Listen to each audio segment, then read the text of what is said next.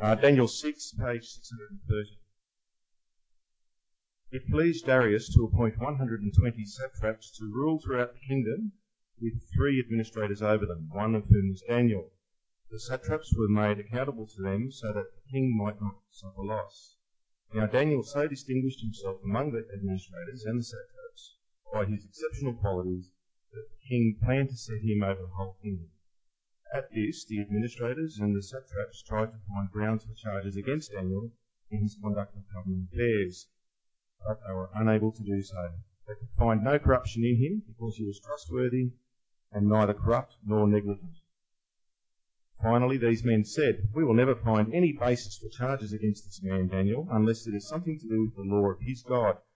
So the administrators and the satraps went as a group to the king and said, "O King Darius, live forever." The royal administrators, prefects, satraps, advisors, governors have all agreed that the king should issue an edict and enforce the decree that anyone who prays to any god or man during the next 30 days, except to you, O king, shall be thrown into the lion's den.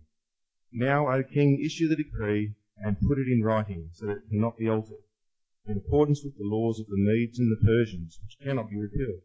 So King Darius put the decree in writing. Now when Daniel learned that the decree had been published, he went home to his upstairs room, where the windows opened toward Jerusalem. 3 times a day he got down on his knees and prayed, giving thanks to his God, just as he had done before. Then these men went as a group and found Daniel praying and asking God for help. So they went to the king and spoke to him about his royal decree. "Did you not publish a decree that during the next 30 days, anyone who prays to any god or man except to you, O king, would be thrown into the lion's den?" The king answered, "The decree stands in accordance with the laws of the Medes and the Persians, which cannot be repealed." Then they said to the king, "Daniel, who is one of the exiles from Judah, pays no attention to you, O king, or to the decree you put in writing. He still prays 3 times a day." When the king heard this, he was greatly distressed. He was determined to rescue Daniel and made every effort until sundown to save him. Then the men went as a group to the king and said to him, "Remember, O king, that according to the law of the Medes and the Persians, no decree or edict the king issues can be changed." So the king gave the order, and they brought Daniel and threw him into the lion's den. The king said to Daniel, "May your God, whom you serve continually, rescue you."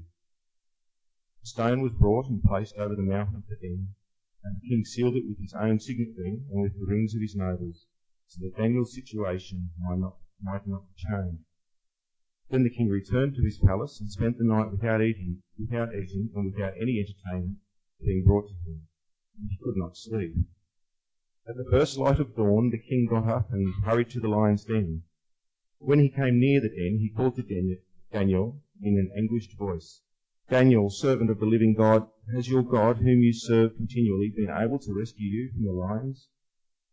Daniel answered, "O king, live forever. My God sent his angel, and he shut the mouths of the lions. They have not hurt me, because I was found innocent in his sight. Nor have I ever done any wrong before you, king." The king was overjoyed and gave orders to lift Daniel out of the den. And when Daniel was lifted from the den, no wound was found on him, because he had trusted in his God. At the king's command, the men who had falsely accused Daniel were brought in and thrown into the lion's den, along with their wives and children. And before they reached the floor of the den, the lions overpowered them and crushed all their bones. Then King Darius wrote to all the peoples, nations, and men of every language throughout the land, "May you prosper greatly. I issue a decree that in every part of my kingdom people must fear and reverence the God of Daniel. For he is the living God, and he endures forever. His kingdom will not be destroyed. His dominion will never end. He rescues and he saves. He performs signs and wonders in the heavens and on earth. He has rescued Daniel from the power of the lion." So Daniel prospered during the reign of Darius and the reign of Cyrus the Persian.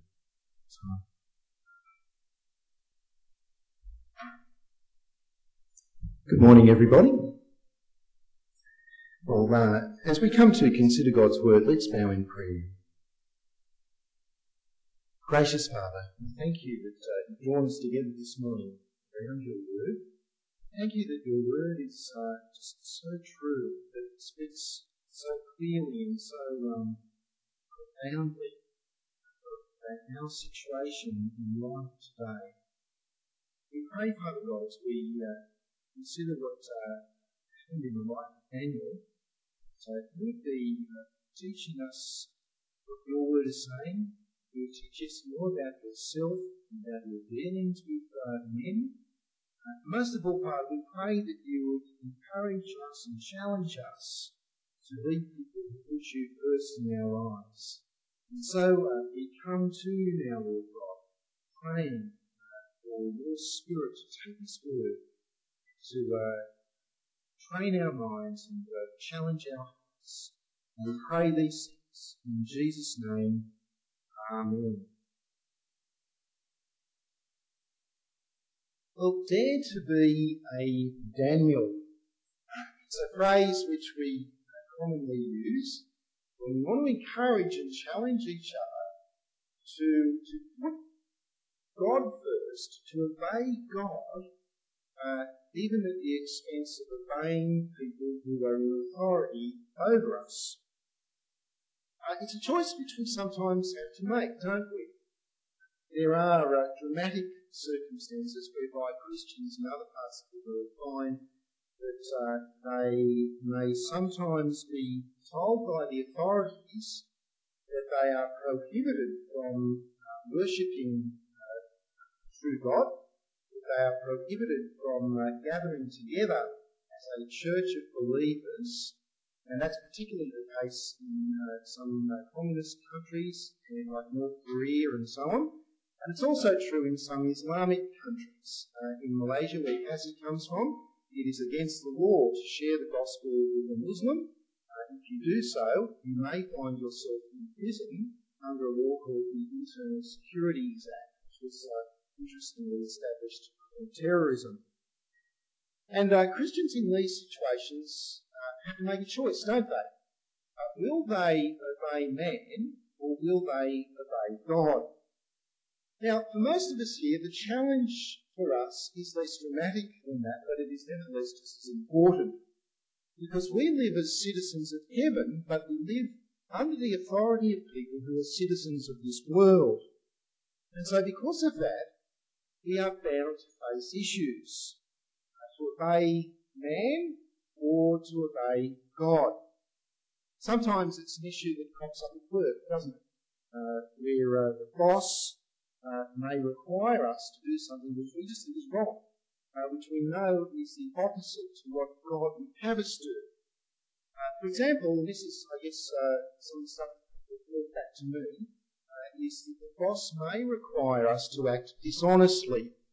So it's kind of situations where the boss is sitting in the next room, but he comes and says to you, if Mr. Smith calls, I'm not available, I'm not in the office, I'm out somewhere. And you know it's not true, he's asking you to lie. And I used to work in credit control, where people tell the creditor that the payment is being processed, when in fact it's not being processed at all, and you actually, the person is being required to say that to the creditor. Or when the boss tells you to charge the client for hours that you didn't spend working on his or her job.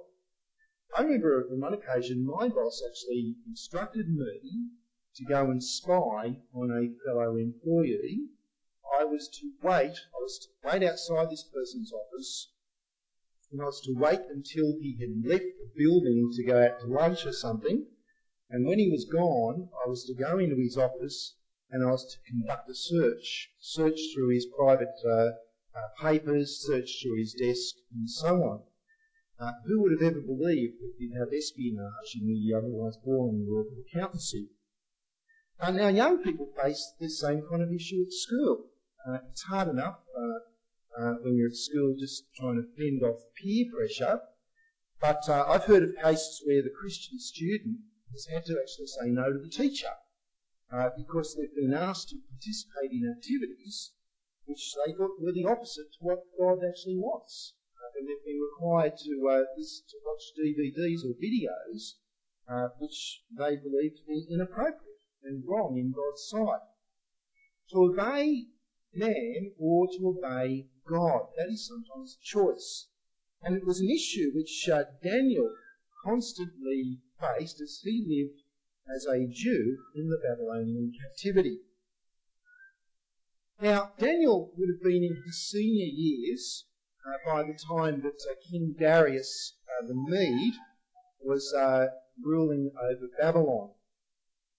But despite his age, Daniel never grew tired of putting God first and obeying God, irrespective of whether that put him at odds with other people. He never grew tired of that, and irrespective of what that might cost him personally. And this was an issue which played out most famously in the passage that is before us today. If you care to open up your Bibles at Daniel chapter 6. In Daniel chapter 6 on page 630, we catch a glimpse of what life was like for Daniel to live as a pilgrim in a pagan land. Now, politics can be a dirty, grubby, slimy business to be involved in. And we get a snapshot of Babylonian politics in verses 1 through to 5. As I said, the Medes and the Persians had conquered Babylon. King Darius, who acted as sort of like a representative of King Cyrus of Persia, King Darius reworked the government structure for Babylon, and he established a new system of governance which involved the office of the satrap. Now, the word satrap comes from a Persian word. Essentially, a satrap was like a regional ruler who had considerable power and authority. They actually had courts, their own courts, their own palaces, their own judicial situations and so on. And he appointed 120 local satraps who answered to 3 other men, being Daniel and 2 others. And so what we see there is that Daniel was appointed as one of the 3 highest office bearers in the land under the king, which, interestingly enough, was the kind of office that Belshazzar had promised him a couple of chapters earlier on. But in verse 3, King Darius made the decision to promote Daniel to become the leader of the whole kingdom under the king.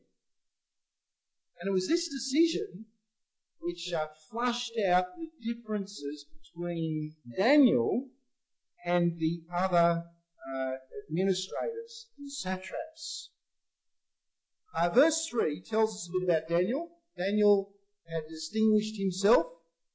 Daniel was known for having exceptional qualities. And in that regard, we can say that Daniel was a faithful Babylonian. Jeremiah had previously said that in a letter to the exiles that when you live in this land in Babylon, you are not to be insurrectionists, but you are to be seeking the welfare of the city.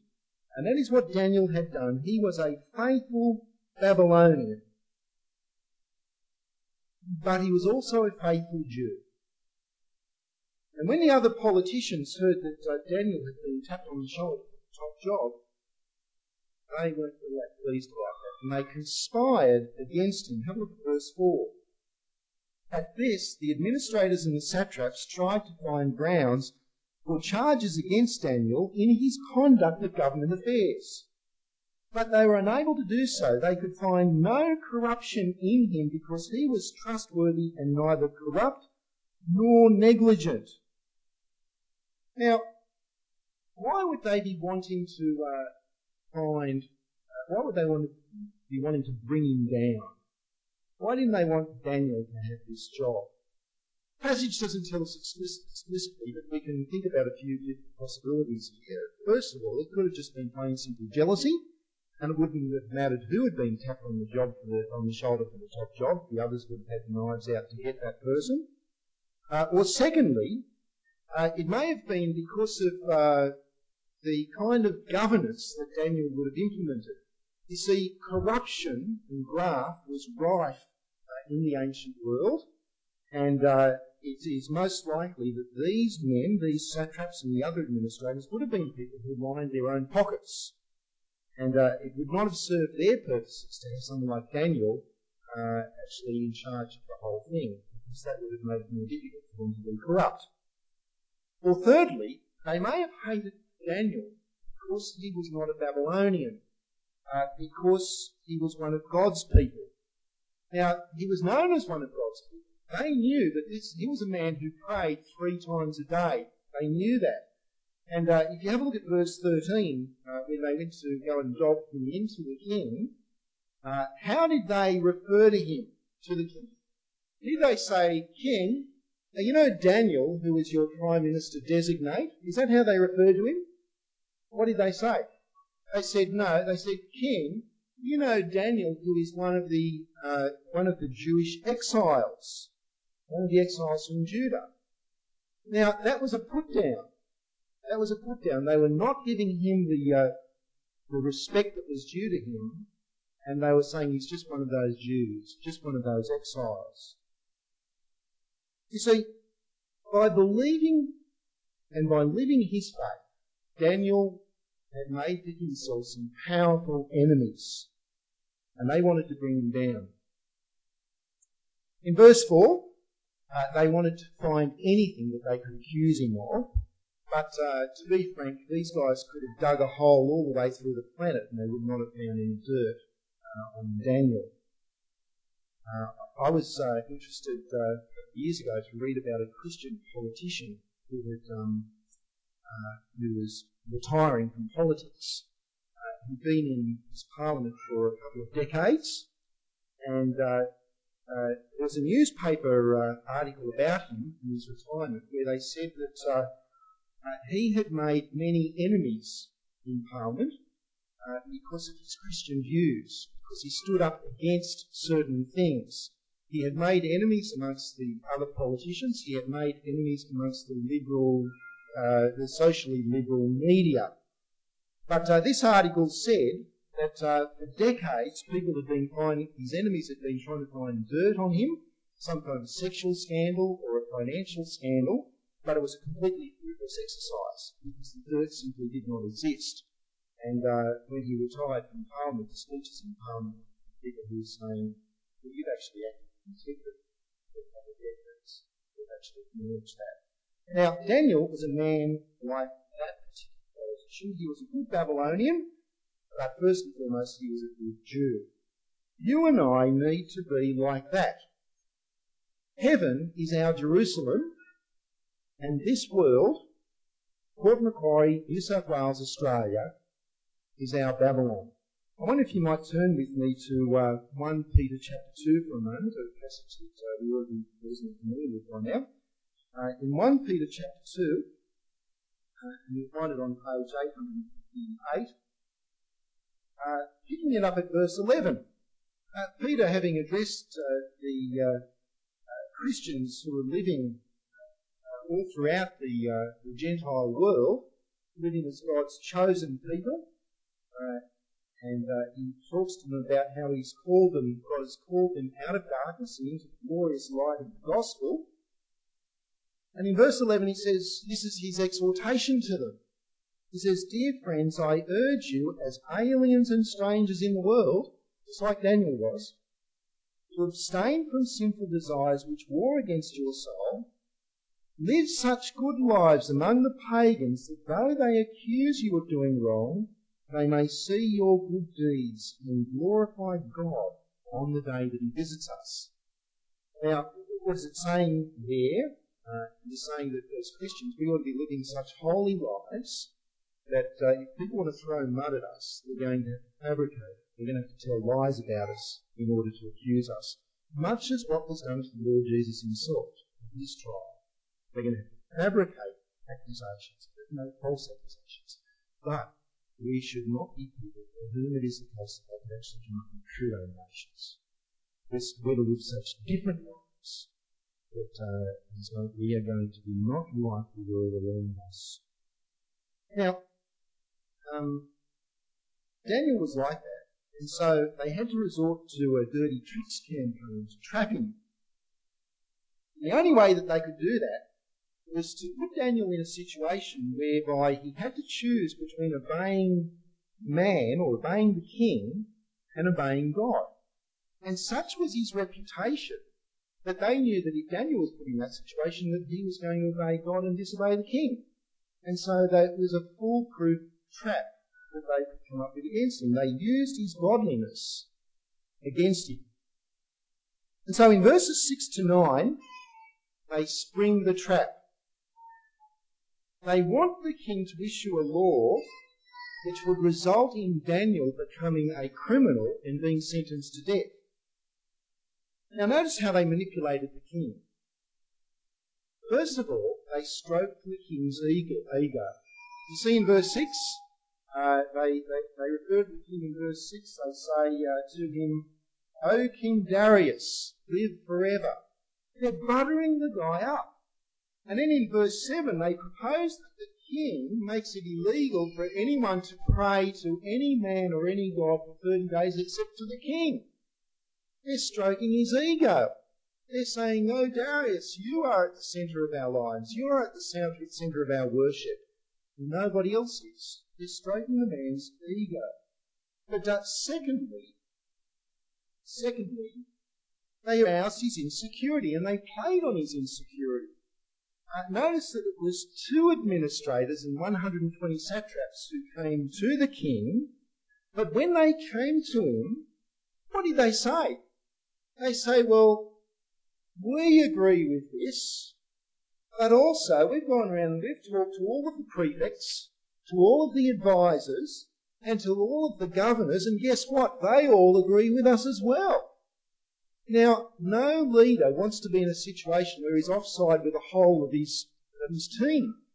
And this is what these people are doing. They're saying, basically, they're implying to him that if you don't do this, then you're going to have the whole team offside. Notice that there was only 2 administrators there. Daniel was missing, and Darius would later on find out why Daniel wasn't there.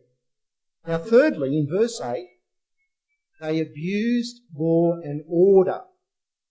You see, the Medes and the Persians had a governance system whereby they believed that good government, the secret of all good and healthy government, was to have laws which were very clear and which had very clear punishments.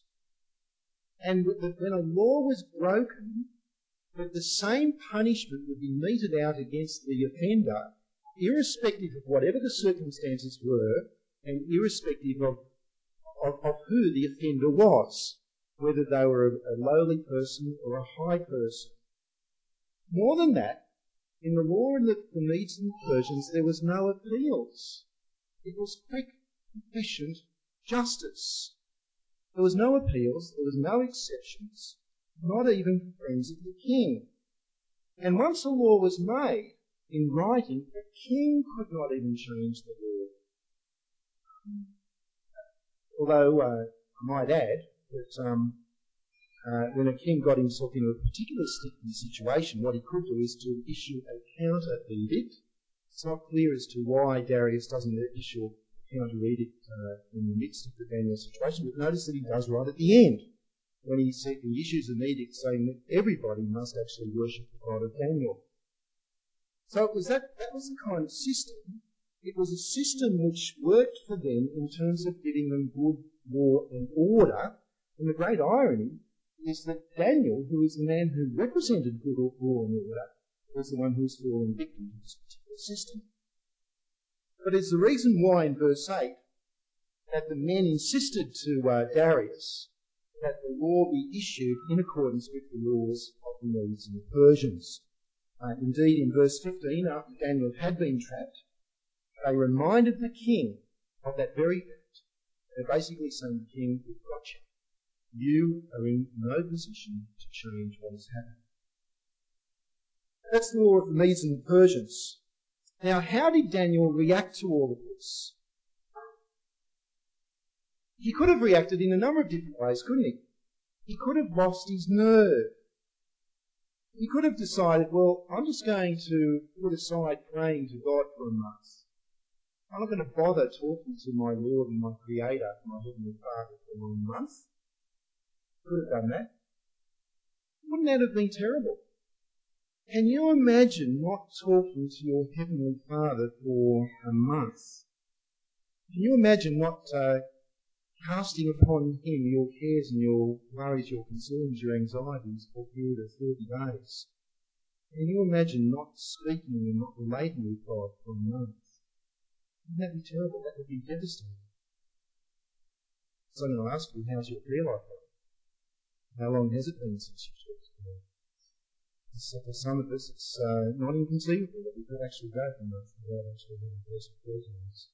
I encourage you. They couldn't stop Daniel from praying for a month or even implementing a law with punishable by death. And yet sometimes we just so blasé in terms of our prayer lives. I encourage you to be active in your prayer life. He could have done that. Or he could have decided that he's just going to pray secretly from now on.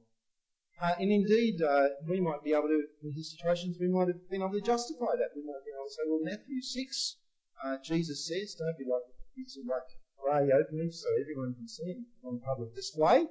But when you pray, go into your room, close the door, and pray secretly to your Heavenly Father, who hears what is prayed in secret. Daniel might say, I'm just going to pray secretly. But it's not the same situation that's being addressed, is it? Jesus is actually addressing the situation of people who love to be honoured by men by their prayers. The whole situation of hypocrisy. One commentator I read put it this way, and I quote, he said, when prayer becomes fashionable, praying in secret may be a good thing. But when prayer is prohibited, to pray in secret might actually be powerless. Daniel held his nerve. Look at verse 10. Now when Daniel learnt that the decree had been published, he went home to his upper room where the windows opened toward Jerusalem. 3 times a day he got down on his knees and prayed, giving thanks to his God, just as he had done before. Right? He's saying, I am not going to adjust my prayer life because of the edict of the king. Now, why did Daniel pray at his upstairs window? Why was his habit to do that? Let me tell you, it was not because he just wanted to make a public act of defiance. It was not because he wanted people to see him, nor was he a hypocrite. He wanted to look towards the city of Jerusalem for a reason. Put your bulletin in Daniel chapter 6 and come with me back to 1 Kings chapter 8, which is the dedication of the temple by Solomon. 1 Kings chapter 8. And you find that on about page, say, 242. So I want to pick it up at verse 46.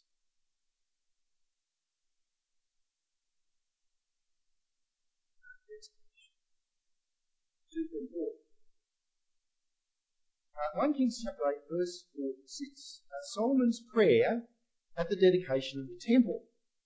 And he prays to God, saying of his people Israel, he says, when they sin against you, for there is no one who does not sin, and you become angry with them and give them over to the enemy, who takes them captive to his own land, far away or near, and if they have a change of heart in the land where they are held captive, and repent and plead with you in the land of their conquerors, and say, we have sinned, we have done wrong, we have acted wickedly, and if they turn back to you with all their heart and soul in the land of their enemies, which was them captive, and pray to you toward the land you gave their fathers, toward the city you have chosen, and the temple I have built for your name, then from heaven your dwelling place, hear their prayer and their plea, and uphold their cause.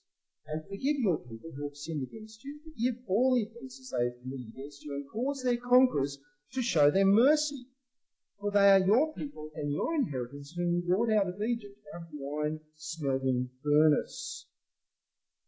Now, you see in that there is a reason why Daniel went upstairs to his open window that faced towards Jerusalem.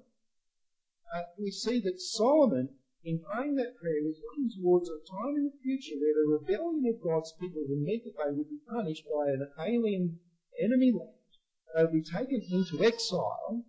And he's saying to God that if they are repentant, if it is their desire to be back in your land, and if they pray towards Jerusalem, to pray towards the temple that you have built, then forgive them and restore them to their land.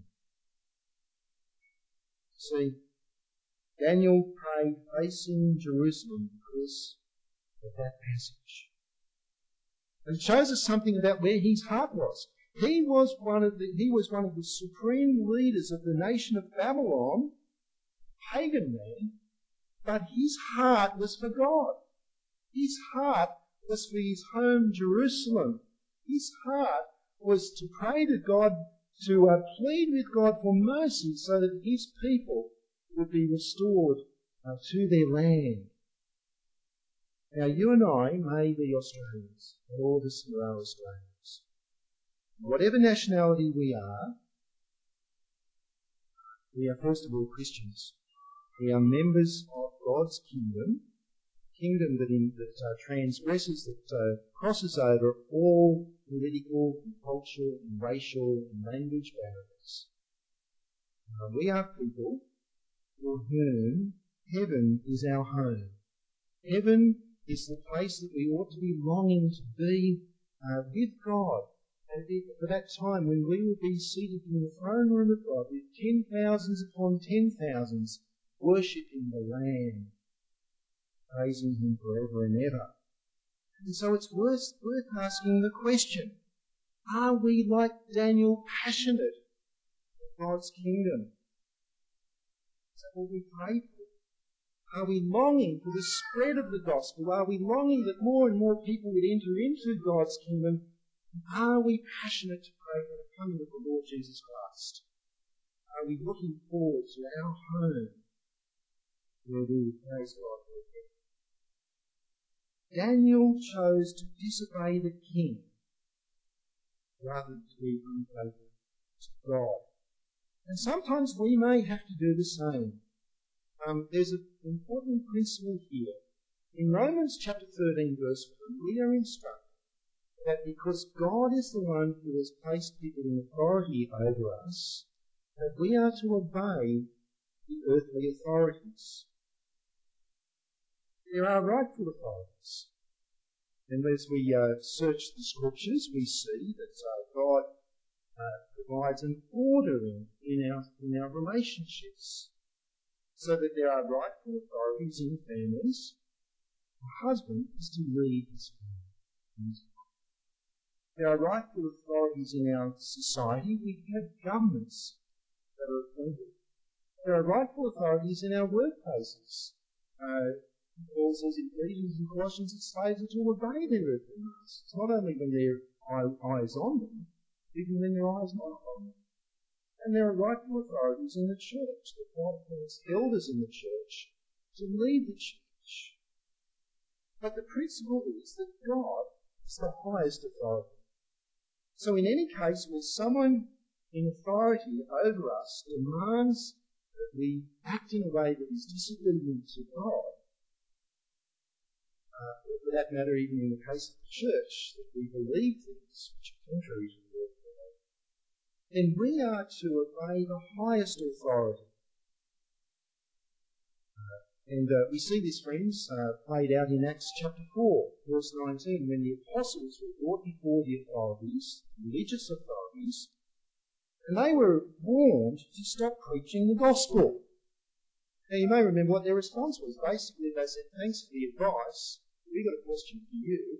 Who should we obey? Should we obey you, or should we obey God? So it's all the question. And when we obey God, we must be prepared to hand over to God the consequences of disobeying the earthly authorities. Now, what were those consequences for Daniel? Well, in Daniel's case, God rescued him. In verse 16, you know the story. Anyone who's been to Sunday school knows the story that Daniel was thrown into the lion's den. But let me say, this is not some cute story. This would have been a savage and a terrifying way for Daniel or any person to die. And how would you like it? I can imagine Daniel at the gate of that lion's den, actually feeling a bit uncomfortable. If it's like being thrown into a pool full of sharks. It's very frightening. This is a gruesome punishment to be meted out. And the king, because of the law of the Medes and the Persians, was powerless. He felt powerless to do anything about it.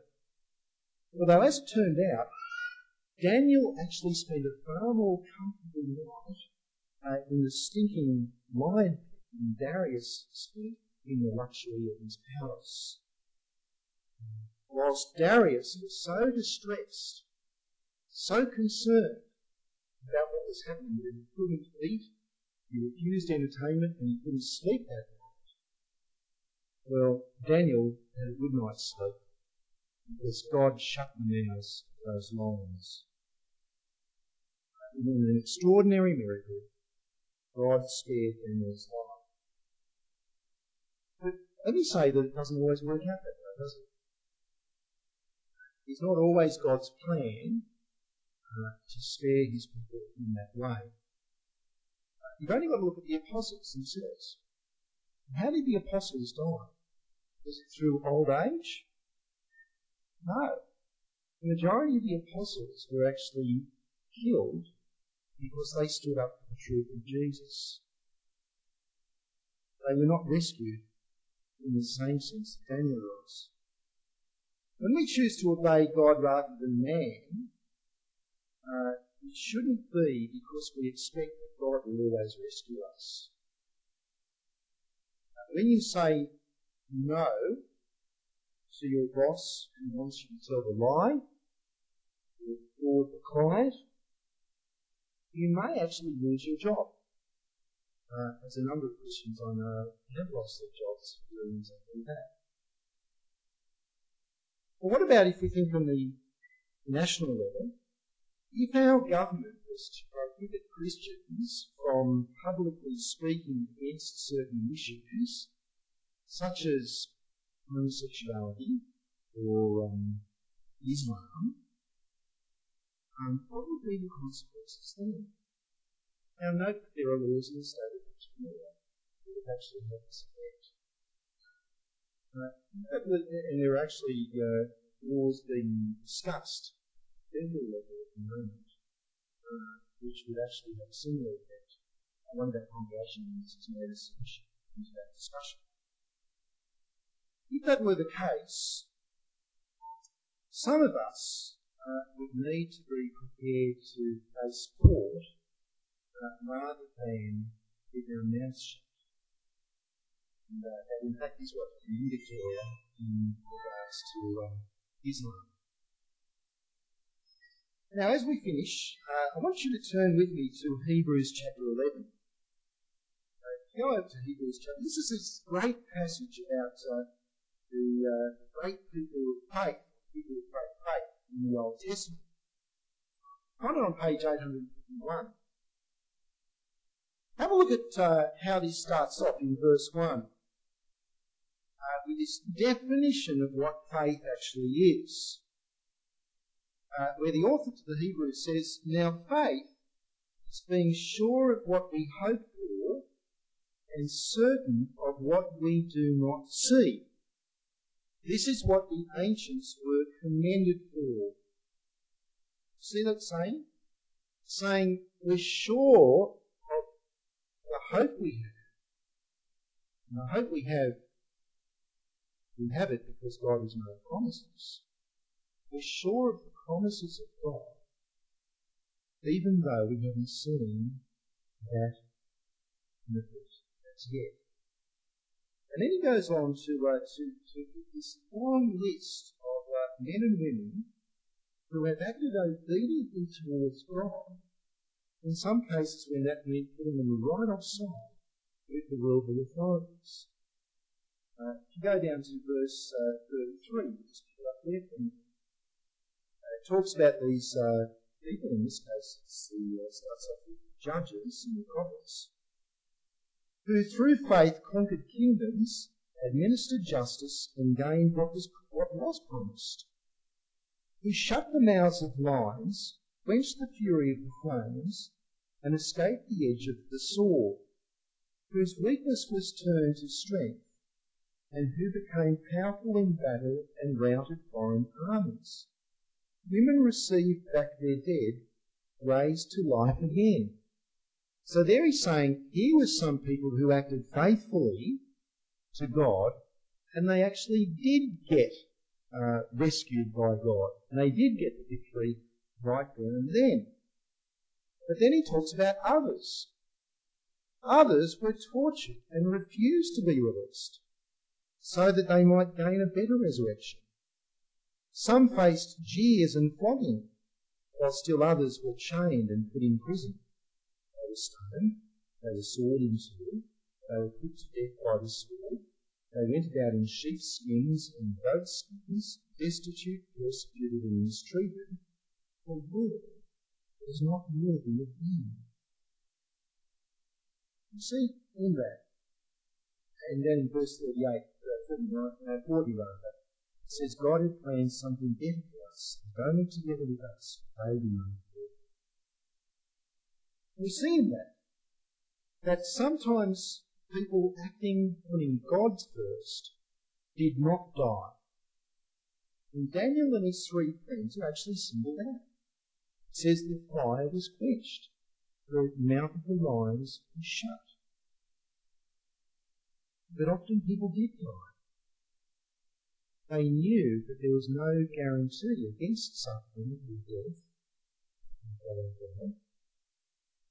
but they trusted God and they obeyed God because they trusted in what had been promised. And what had been promised? Verse 35, a better resurrection, a better home.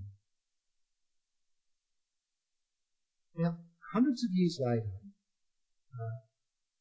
after the Persians had long gone, and the Greeks had come and gone, and Rome ruled supreme, during the time of the Roman Empire, there was a period of great persecution against God's people. And it was common for the followers of Jesus to be fed alive to lions. Persecution suffered, and pardon suffered.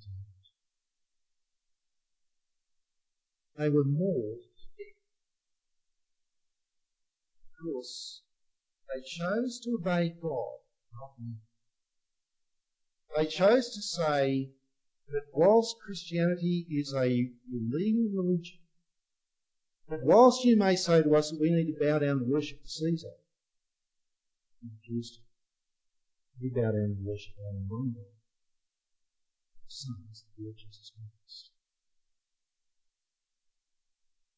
But you see, life or death is not an issue for them. In fact, the early Christians actually loved artwork of Daniel being released from the lion's den. On the walls of their buildings, of their homes and their catacombs in Rome, you will see pictures and frescoes of Daniel being released from the lion's den. Unlike people who knew what it was to be with their friends, their brothers and sisters, their communities. But then, Daniel, been rescued from the lion's den, was in great inspiration. But not because they expected they would walk out of the Colosseum alone, but rather because they saw how God acted in the life of Daniel, something which was pointing forward to the resurrection of Jesus. In Daniel, by being put into the den of the lions, the law of the Medes and Persians was satisfied. But God brought him up. By Jesus going to the cross, the demands of the law of God were satisfied.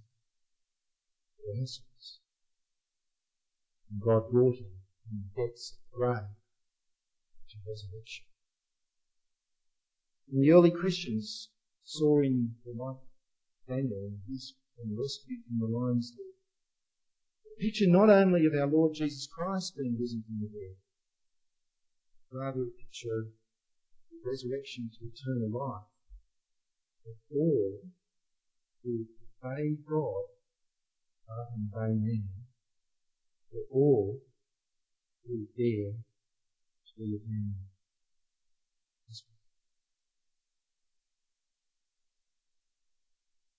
Father, we thank you for your work in history in the life of Daniel.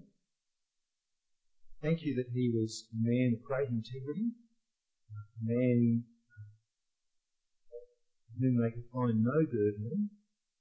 And we pray for ourselves, Lord God, that we will be men and women of such godliness, such truthfulness and integrity, that as we live in a non-Christian world, that though people might accuse us of doing those accusations will be false. And others around us see our good deeds. And like Darius saw such a goodness in Daniel, that they would praise you what they see your work in our lives. Father, we pray for each of our situations, in work, in schools, in all the different ways in which we interact with our life. And that in those situations that we might be facing, whereby we are asked to stay in you, so we would have such a view of our heavenly home, we would say no. We would seek your kingdom first and your righteousness. Pray all these things in Jesus' name.